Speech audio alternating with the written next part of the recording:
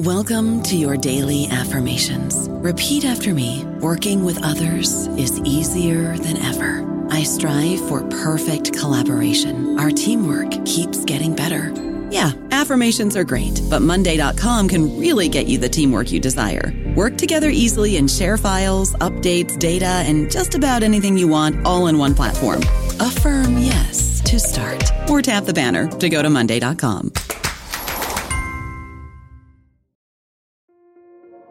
This episode is brought to you by Kia's first three-row, all-electric SUV, the Kia EV9, with available all-wheel drive and seating for up to 7 adults, with 0 to 60 speed that thrills you 1 minute and available lounge seats that unwind you the next. Visit kia.com/EV9 to learn more. Ask your Kia dealer for availability. No system, no matter how advanced, can compensate for all driver error and or driving conditions. Always drive safely. This episode is brought to you by JLL. Get an insider view into the world of commercial real estate with JLL's podcast, Trends and Insights, the Future of Commercial Real Estate. Whether you're curious about making cities more sustainable, the evolution of office space, or AI opportunities, this podcast will help keep you a step ahead. Tune in for candid conversations with business leaders about the biggest trends impacting how we live, work, and play. Subscribe to Trends and Insights now at jll.com/podcast. Welcome to the New Books Network. That's all right. And then got it. Hello and welcome to New Books Network. I'm your host, Mark Hudson, and my guests today are Professor Judith Shapiro at the American University in the USA and Professor John Andrew McNeish, who's at the Norwegian University of Life Sciences. We'll be discussing their recent edited volume, Our Extractive Age, Expressions of Violence and Resistance, which is published by Routledge as part of their studies of extractive industries and sustainable development. And the project that sits underneath the book was sponsored by the Directorate of for the Internationalization of Education in Norway. So if we could begin with brief introductions from both of you, youth first, Judith, sort of who you are, what you're generally interested in, and when extractivism became a big part of what you do and why. Well, thank you for having us here today. It's a thrill. I teach primarily about China, and I've researched about China since really the mid-1970s. And I'm mostly interested in authoritarianism and the environment as far as it affects China domestically. But in recent years, China has gone out on the so-called Belt and Road, and that has led to what we could call an intensification of the metabolism of globalization, if you will. And so China has joined the bandwagon of developed countries extracting resources from the developing world. And I've been very interested in how that's playing out. I think it's a dramatic sort of tipping point for the planet, if you will, the arrival of China on the scene. So I've done lots and lots of books on China, on the Cultural Revolution, on China's environmental challenges domestically, and then most recently a book called China Goes Green, Coercive Environmentalism for a Troubled Planet, and we can talk about that later. So thank you. And John, same questions to you, if you be so kind. Thanks, Mark. So I have a background as an anthropologist who has worked not in China, but rather in Latin America for many years. Really initially sort of coming off the back of PhD research focused on indigenous politics and in questions around the development of indigenous communities. I've really, moved over time in response to really the experiences of the communities that I worked with, moved really in time to focus more and more on extractive politics in the region of Latin America.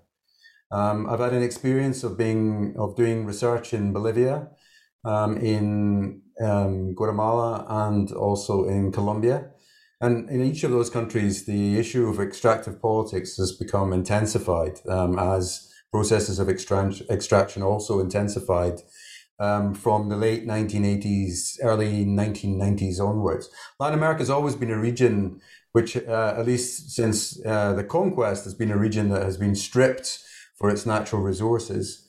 Many of its nations have built their economies and their political systems on the basis, in fact, of the extraction of natural resources. But in the 1990s, early 1990s onwards, there was a real boom in the extraction of natural resources across Latin America. And so all of those countries that I have worked in, all of them experienced a major intensification of the extraction of natural resources. And that would have direct impact at a national level in terms of changing the course of politics and economics, but also would have a very significant impact on local communities, including those communities that I had previously worked on, i.e. Indigenous communities or peasant communities in that region of the world. Thanks very much. And going on from here, whichever one of you wants to answer a question, obviously you're both welcome to.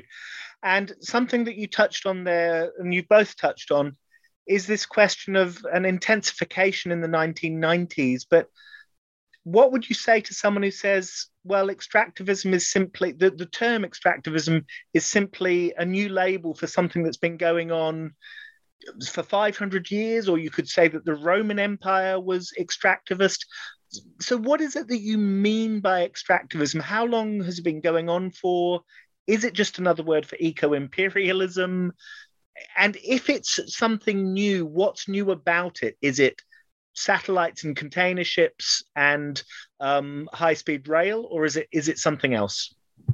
Ginny, you want me to go first? Is that okay? I mean, Mark, when we're talking about extractivism, I mean, it's fair enough to make a connection to earlier perspectives, to look at this as an extension of capitalism, to look at this as the extension of primitive accumulation, to look at this as the extension of earlier experiences of empire and imperialism. All of that, I think, is correct to say that this is, it can be connected. When we're talking about extractivism, we can connect it to that. But there are some differences that we wanted to flag with this book when we're thinking of, and talking about extractivism directly. One is that we wanted to really place an emphasis on the fact that this is a logic, there's a particular means or mode of thinking which is intensified. It's not that it's new necessarily, but that this is intensified in our recent times. An intensified logic where we're not just carrying out processes of natural resource extraction, but we're talking about a form or logic where that extraction does no longer have any limits. It is extractivism. It is a logic of removal, a logic of erasure, which I think also is important to say we know as being something which is global in nature. It's no longer something just to be found in discrete enclaves of extraction. We are now looking at what we would have called in this book a planetary assemblage. Michael Watts's piece at the end of the book is extremely good in terms of actually describing in very rich detail, in fact, what that planetary assemblage looks like. And so that's what we're getting at, a logic, but then also a logic which is of a planetary or a global nature. And if I can add, we also explored in the book some new forms of extraction, because traditionally we think about mining and fisheries and timber and oil and natural gas. But we also discovered that we can find extraction in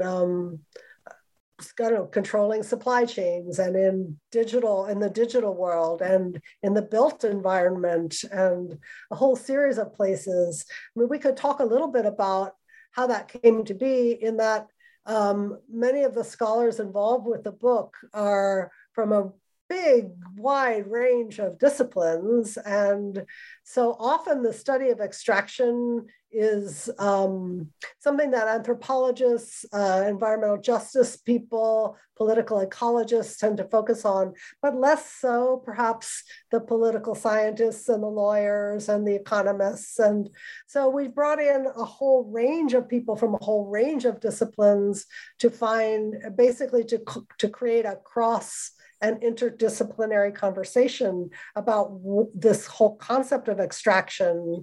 And we could actually define 3 areas. There's extraction, which is just simply the act of extracting. There's extractivism, which is the logic that John just described.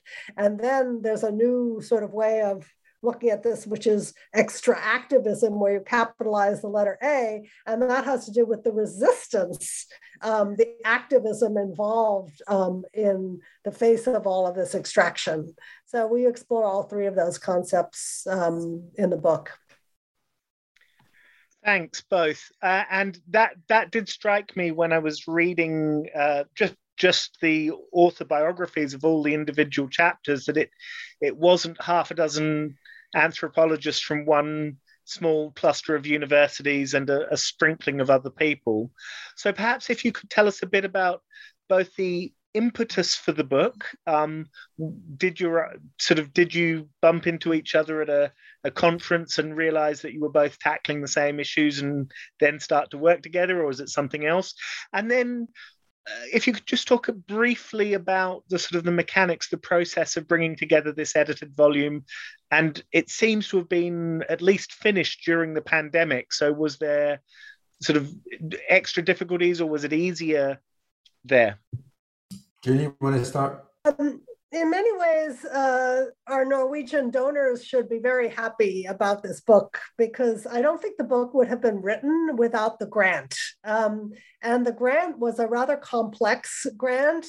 It was intending to create a whole range of interactions between the Norwegian University of Life Sciences and a particular program within the School of International Service at American University in Washington, namely the Global Environmental Politics Program.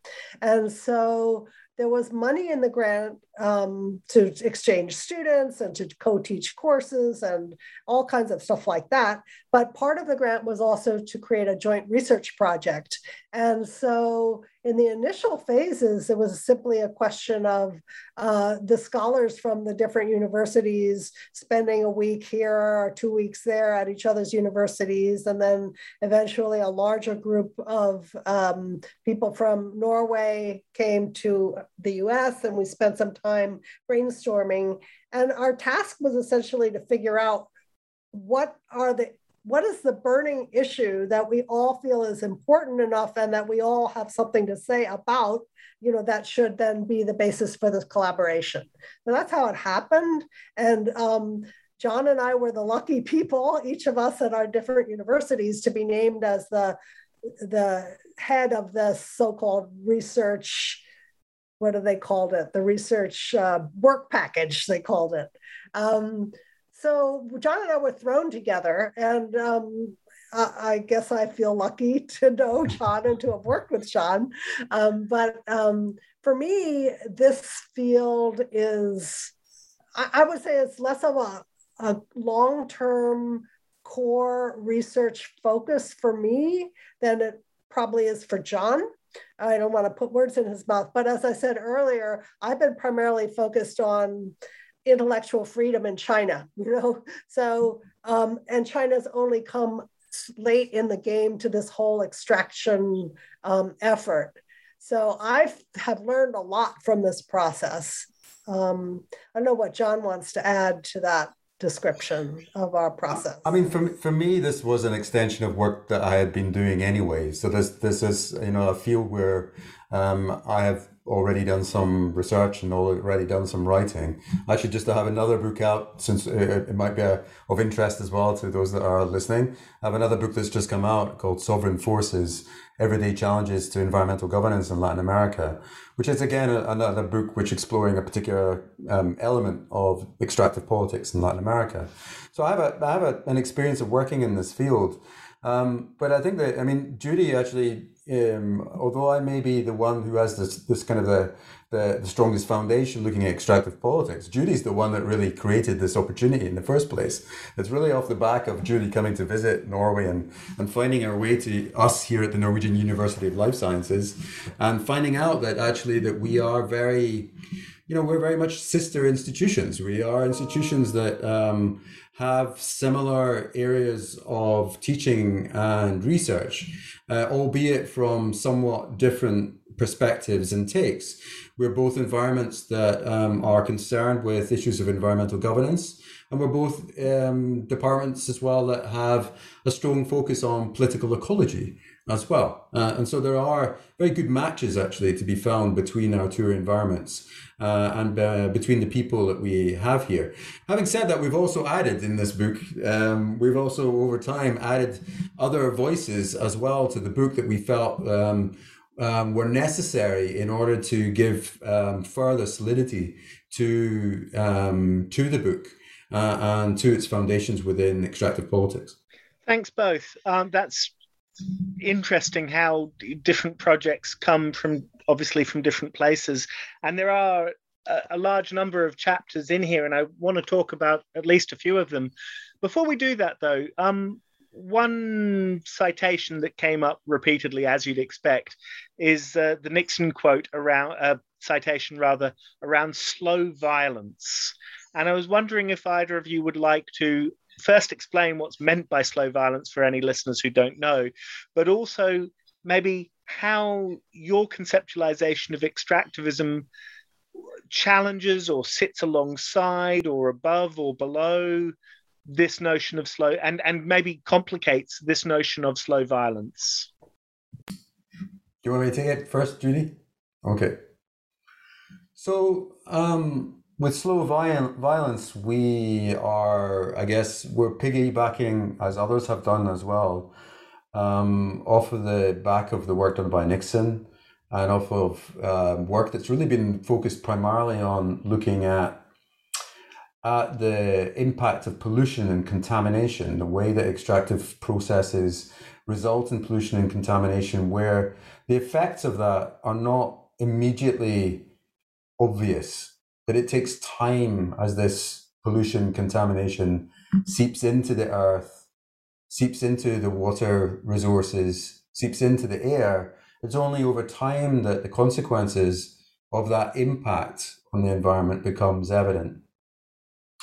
And what we're saying is that that's the case as well with a whole range of extractive processes and extractive impacts, that when we're talking about physical transformations, but we're also looking at extractive processes which are more the non-physical in terms of perhaps intellectual extraction, looking at other kind of, when we're thinking about data, when we're talking about knowledge, et cetera, the evidences of the impacts are not immediately evident. They take time to become evident.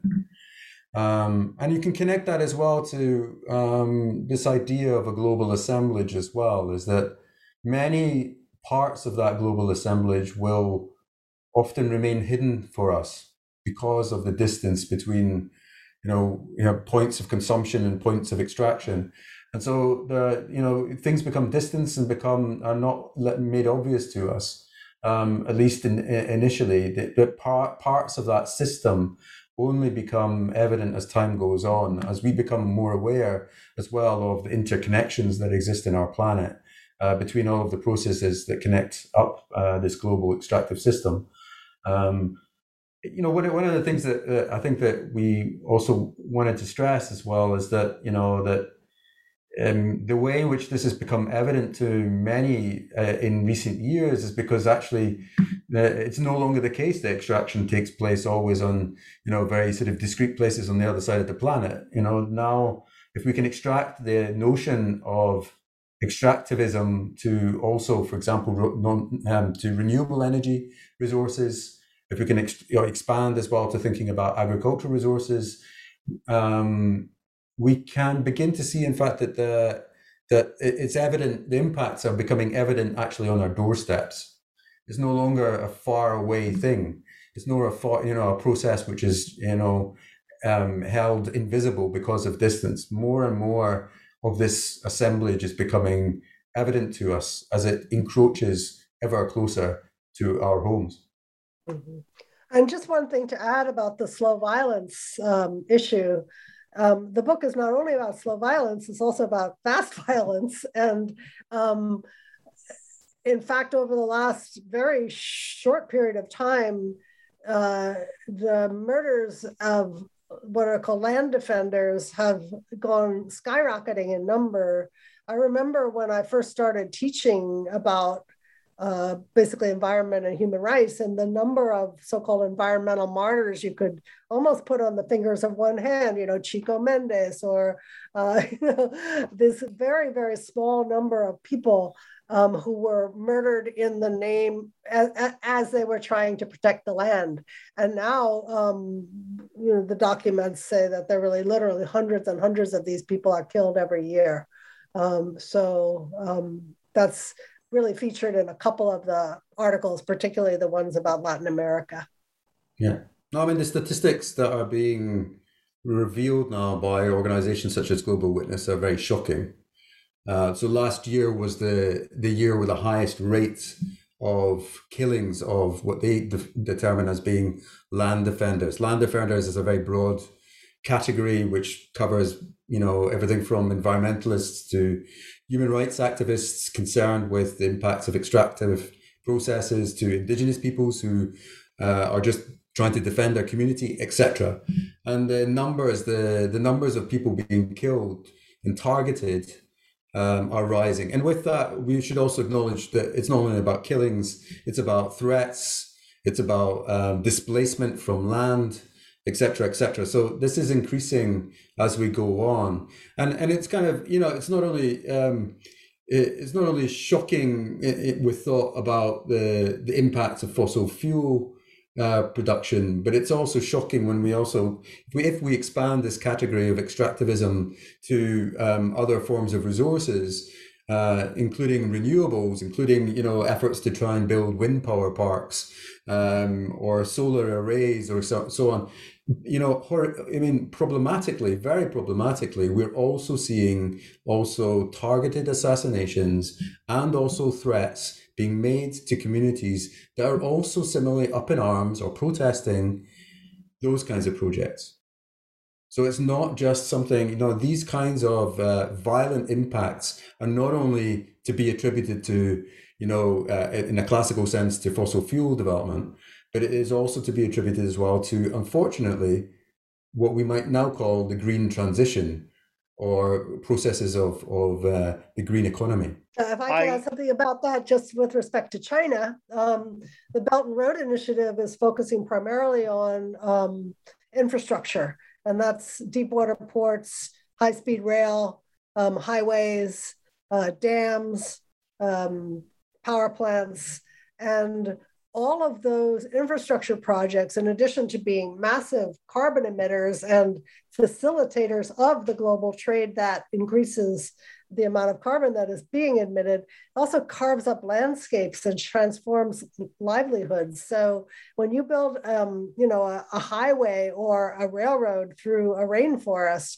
you're not just dividing it in half, but you're providing the inroad literally for a whole set of capillaries that will ultimately eat away habitat for people and habitat for non-human living beings. So I would say the Belt and Road is very, very impactful in terms of the kind of both slow and fast violence that we are describing. And a lot of these projects, the Chinese are completely surprised because they often sign a deal with some kind of member of the elite, and they seem to have permission to build the dam or whatever it is. And they have no experience in dealing with communities. They have no concept of indigenous rights. And so when there are then protests, they're caught completely off guard, and they tend to handle the situation rather poorly. So very quickly, if we can just touch on the two chapters that you were co-authors on. Judith, if you could just say a 3-sentence definition of what is the Belt and Road and what your chapter found. Okay, in a few more than 3 sentences. Yeah. Okay. Well, my co-author Yifei Li is a professor at NYU Shanghai, and we chose actually, rather than to focus on the things I just described in terms of deep water ports and all that, we chose to look at extractivism that you might not expect to find on the Belt and Road. The Belt and Road is just China's umbrella term for China's massive going out strategy. And it started as a land route to revivify the old Silk Road and then adding a kind of a sea route around South Asia, but now it's just everything you want. There's a Latin America is on the Belt and Road, and there's a polar Belt and Road, and there's a dairy Belt and Road, and there's an outer space Belt and Road. So, whatever you want, it's on there. But so what we decided to do was to find 3 places where you might not expect to find extraction on the Belt and Road. That's not about China buying up grain fields or Peru's anchovy fisheries or all that, which is also incredibly important. Rather, we discovered that we talk about tourism extraction, that when the Chinese travel, they're not very experienced at this time. And so to reassure them, the Chinese state has basically built mini Chinas, particularly in Samarkand. So they go off to Samarkand and they can visit the mosque and the marketplace, but then they can go to a place that just reminds them exactly of the drum tower back home in Beijing, right? So this kind of extraction of culture, it's eradication of culture also. That's one form of extractivism that we discovered. We also profiled the Dairy Belt and Road, which has more to do with the control of the supply chain between China and New Zealand and Australia with respect to dairy products. And the final bit of extractivism that's, again, unconventional extractivism is the extraction of talent. And we explored the way China is seeking to develop talented people in developing countries and make it very much in their interest to take study tours to China, to learn the Chinese way, and basically to throw their lot in with China rather than with the West. That's yet another kind of unconventional extraction. That was our chapter. I don't know about you, but I'm very busy and I don't have a lot of time to cook. That's why I subscribe to Factor. Eating better is easy with Factor's delicious, ready-to-eat meals. Every fresh, never frozen meal is chef-crafted, dietitian approved, and ready to go in just 2 minutes. You'll have over 35 different options to choose from every week, including Calorie Smart, Protein Plus, and Keto. These are 2-minute meals. Factor meals are ready to eat and heat, so there's no prepping, cooking, or cleanup needed. They're flexible for your schedule. Get as much or as little as you need by choosing your meals every week. Factor is the perfect solution if you're looking for fast, premium options with no cooking required. Sign up and save. We've done the math, and this is important. Factor is less expensive than takeout, and every meal is dietitian approved to be nutritious and delicious. Head to factormeals.com/NBN50 and use code NBN50 to get 50% off. That's code NBN50 at factormeals.com/NBN50 to get 50% off. Okay, I mean, that last sort of talent spotting and grabbing is something that empires have always wanted to do because, of course, smart people might want their country back, and if you can get them to be conflicted and not trusted by colleagues who didn't go to the metropole, then it gives you more time as an empire. But I digress. John Andrew, do you quickly want to explain sort of why rivers should have rights and also touch on this extra activism concept that you introduce in your chapter? So, I mean, the subtitle to our book is Violence and Resistance. And so as much as we've talked about, the dominant ontology of extractivism, we've also observed that there are counter ontologies. There are other ways of thinking about the world as well. And that those other ways of thinking about the world, interestingly, are beginning to have expression in legal terms, in legal cases, in fact. And so the chapter I wrote together with Whitney Richardson, Whitney was a former master's student of mine who's now actually a candidate in law over in the United States.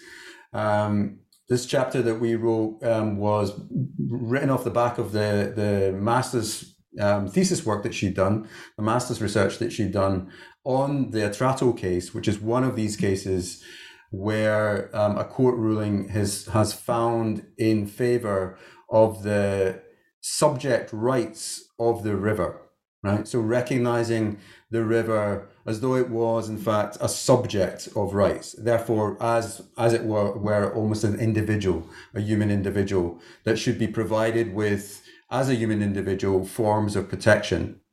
And this was a court case also judging where there was a judgment really about the actions of the Colombian state and its failure to live up to a protection of constitutional rights. So this is one case actually of many. There are now a number of cases like this which are cropping up across the world. I'm also part of a project that has been recently funded by the Norwegian Research Council, a project called Riverine Rights, where we are looking at a number of similar cases to the Extractive case, where we're looking at, for example, the cases that occurred in India surrounding the Ganges River, the Narmada River, and the Yamuna River. We're looking also at the Wanganea River case in New Zealand. And so that's these were the first cases of that nature where there were rulings in favor of the subject rights of these rivers. There is, however, now there's actually a growing number of these cases, some of which have not come to conclusion, and some of which have come to conclusion from other places across the world. And so it's actually very much a part of a global trend, and very clearly part of a global trend, not only where there's a concern about the rights of rivers, but also concern as well with the rights of nature. And so, in fact, as well as rivers, these cases now increasingly also look to other features of our natural world, forests, mountains, lakes, parts of the Amazon, etc., etc. So there's a real trend of this, of expanding trend, finding in favor of the subject rights of rivers. And of course, this what we might call an ecocentric trend is very different from our earlier understandings of rights around resources, because earlier, rulings have more commonly been about the rights of the human populations surrounding those rivers to access and use of those rivers. But here we're finding, in fact, in favor of the subject rights of the rivers. There's a real change in the logics, one that very much confronts also previous economic rationality, previous rationalities of valuing nature with a dollar sign, or only purely in economic terms. Here there's very much an emphasis as well on understanding these rivers as entities, and therefore a shift is being made as well in a direction which is a direction that we're also, has been an increasing trend within social theory, across, in fact, the social sciences, in terms of what we might call as post-humanism, of moving towards an understanding of the fact that humans and nature are not separate, and that also that nature itself, or elements of nature, have agency in their own right. And so these ecocentric law cases are efforts to try and recover that and put that forward into the political debate. And very much of, these legal cases have really created enormous debates in each of the countries that they've taken place with regards to how we understand nature, but also what this also means in terms of changes that might be made to environmental governance, recognizing the rights of these particular nature subjects. So thanks very much for explaining your two chapters, but of course there are many other chapters in this book. Judith, could you explain just quickly what the other chapters are about? Well, the book is structured in 3 parts. So the first part is theoretical, thinking about what violence means, what extraction means, what extractivism means, what extra-activism means. And so those contributors include people from Finland. We had quite a big contingent of people from Finland who contributed quite a lot, and also scholars from the Norwegian University of Life Sciences, Katharina Glab and Kirsti Stuvøy, and then Paul Wapner from my university. And then the middle section is a mostly empirical section where we talk about the intensification of violence at the local level. And there we have chapters on Latin America from Garrett Grady Lovelace, and an interesting chapter on the built environment from an architect who works with me called Vicky Keachel. And Philippe Le Billon and Nicholas Middledorp contributed a chapter about free, prior, and informed consent, free, prior, and informed consultation, which often doesn't, according to them, doesn't always work as it's intended to.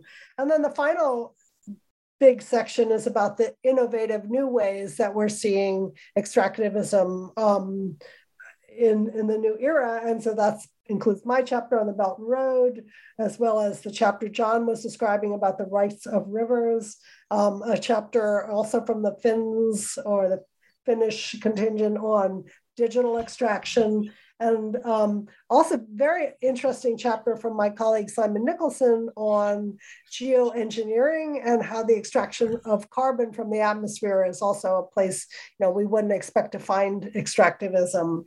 And then because Michael Watts wrote such a sort of tour de force final chapter, we gave him a standalone section because I think it really summarizes all of those different dimensions. Maybe John would be best to describe that chapter a little bit more.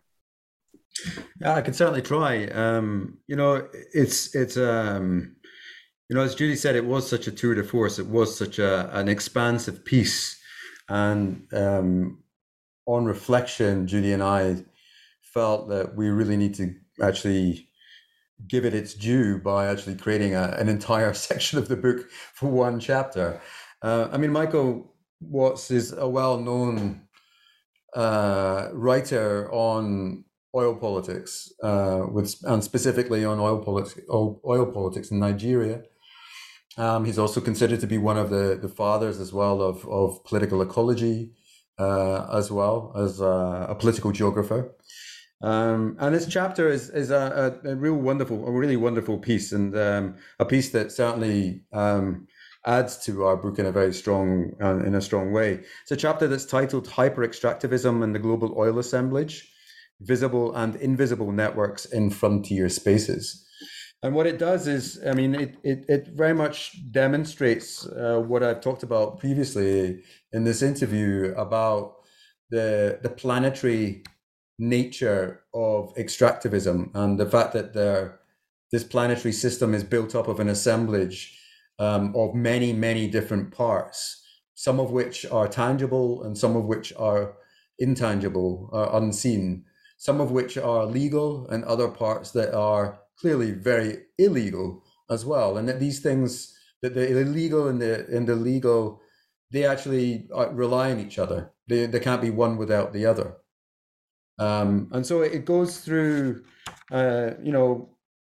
many aspects. First of all, dealing with the fact that we are seeing an intensification of extractivism. Michael refers to the term hyper-extractivism, which is a term that we've also taken up more broadly speaking in the book as well, to talk about this intensification process.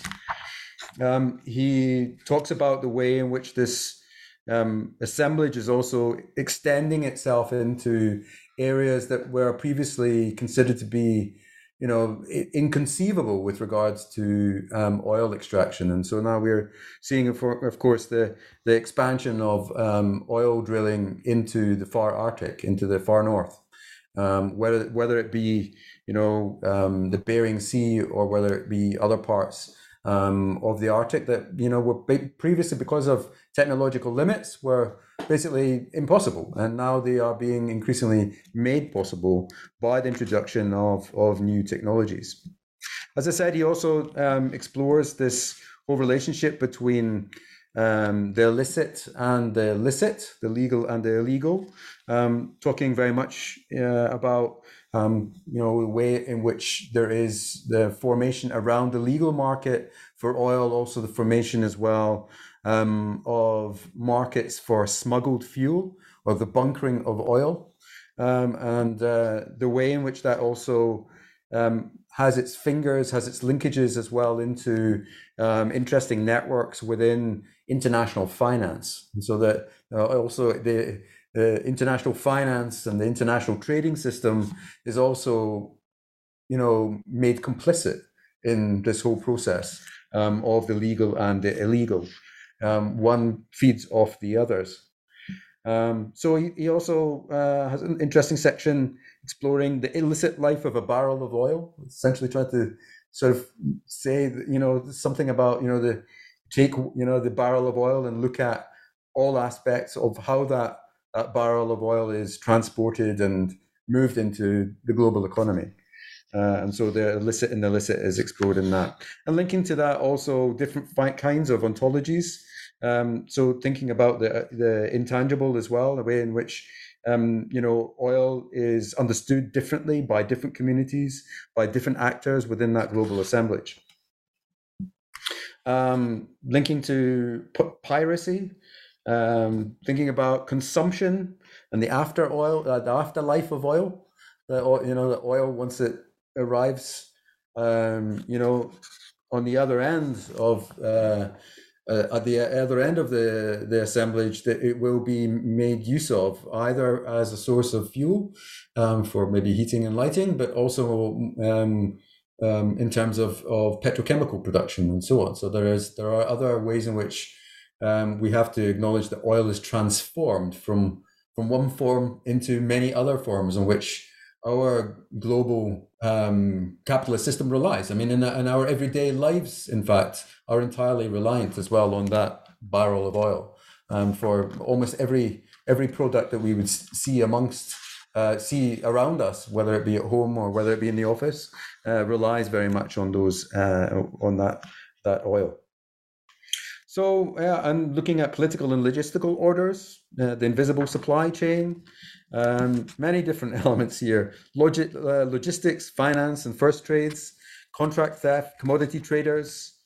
As I said, an extremely expansive chapter for our book, and very much one that I think that captures the complexity of that global assemblage, and also captures as well that the notion here as well that there are violences being expressed in the trade for oil which go beyond the physical, which become very clearly structural, ontological, symbolic as well. And so that we clearly see that the impacts then of this system are very, very diverse.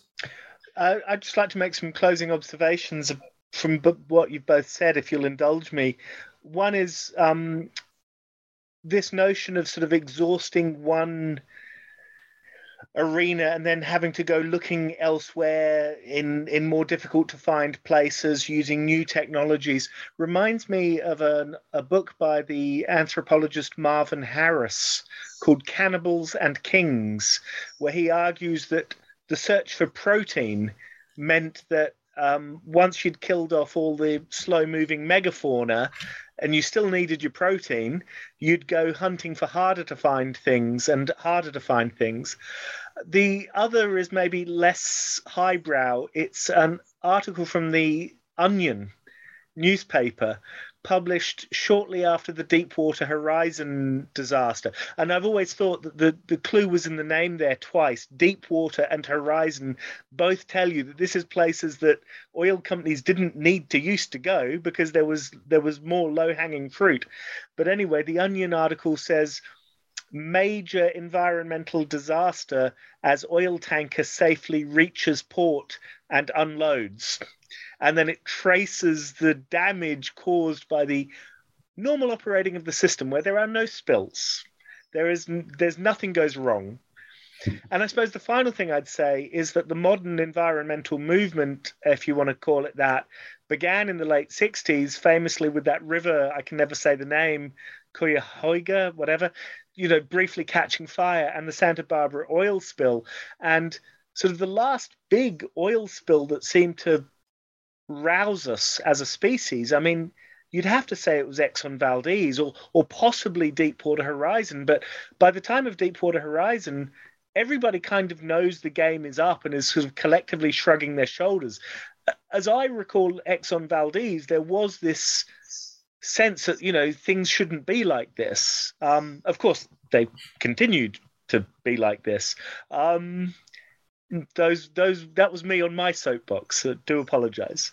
So the final question is, what next? Where does, now that you've sort of written this edited volume and it's got such rich, different conceptual and empirical material in there, what do you hope, both of you as individuals or as a group or as a broader academic field, what do you hope comes next? If I can start, maybe Judy, I don't know. I would say for this book, my personal hope is simply that people will understand that it's an open access volume. And I hope that many of the chapters will find lives in the classroom and on the desks of policymakers or whatever, because there is such a range of voices there, but there's a coherent volume as well. But I think that a lot of the chapters would lend themselves to classroom use. As far as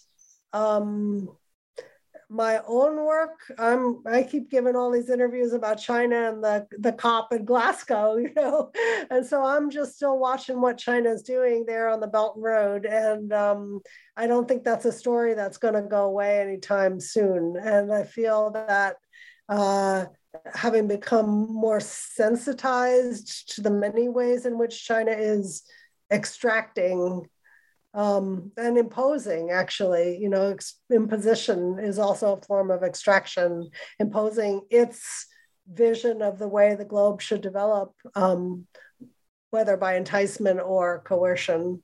I think this is a story that for me doesn't go away. So, yeah.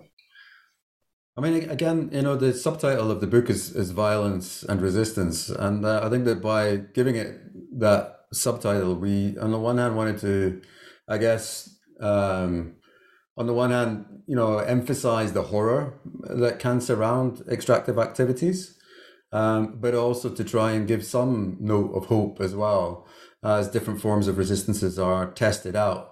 And some of which also, prove to be useful, break new ground on at least taming some of the worst consequences of natural resource extraction. So that's one thing. So there's an empirical desire that came, that we wanted to put across with the book. We also hope that the book expands as well, quite clearly, a more academic conceptualization of how we understand extraction and extractivism, thinking about the logics and practices. And I think that it's a book as well in that sense, in terms of expanding conceptualizations, expanding an understanding of extraction. It's a book as well that can be applied as well to talking about, discussing, attempting to understand other aspects of extraction and extractivism that we haven't covered. There is more out there yet to be said about these processes. And history is not over yet either. And so, there are new developments that are taking place, such as, deep sea mining that are on the cards. We are also seeing these rich billionaires beginning to think about movements off planet. In fact, to think about the extraction of natural resources, whether it be on the moon or Mars or goodness knows where else, and asteroid belts and all of that. So all of that, we need also conceptual tools to understand what goes on there too, right? And I think that this book has some level of importance with regards to that. It can be extended in that direction to look at these new processes. And so I think that I would hope that the book has a lasting significance to academic debate and academic reflection on that basis. In terms of my own work, I continue in this project that looks at river rights, this project called Riverine Rights. I'm also involved in another project as well that's looking at the violence surrounding renewable energy development in Africa, which is led by the Peace Research Institute here in Oslo and funded by the Norwegian Research Council. And I'm in discussions with colleagues about the development of projects that will actually look specifically at the governance of space, the governance of natural resource extraction when it's off planet.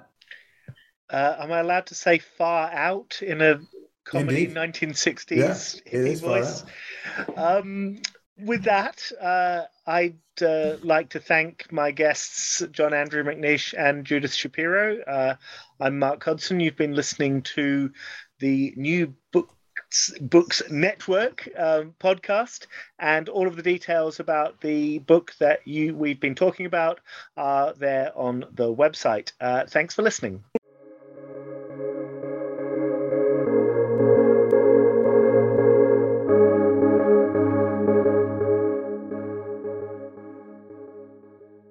Judy was boring. Hello. Then Judy discovered ChumbaCasino.com. It's my little escape. Now Judy's the life of the party. Oh, baby, mama's bringing home the bacon. Whoa, take it easy, Judy. The Chumba life is for everybody. So go to ChumbaCasino.com and play over 100 casino-style games. Join today and play for free for your chance to redeem some serious prizes.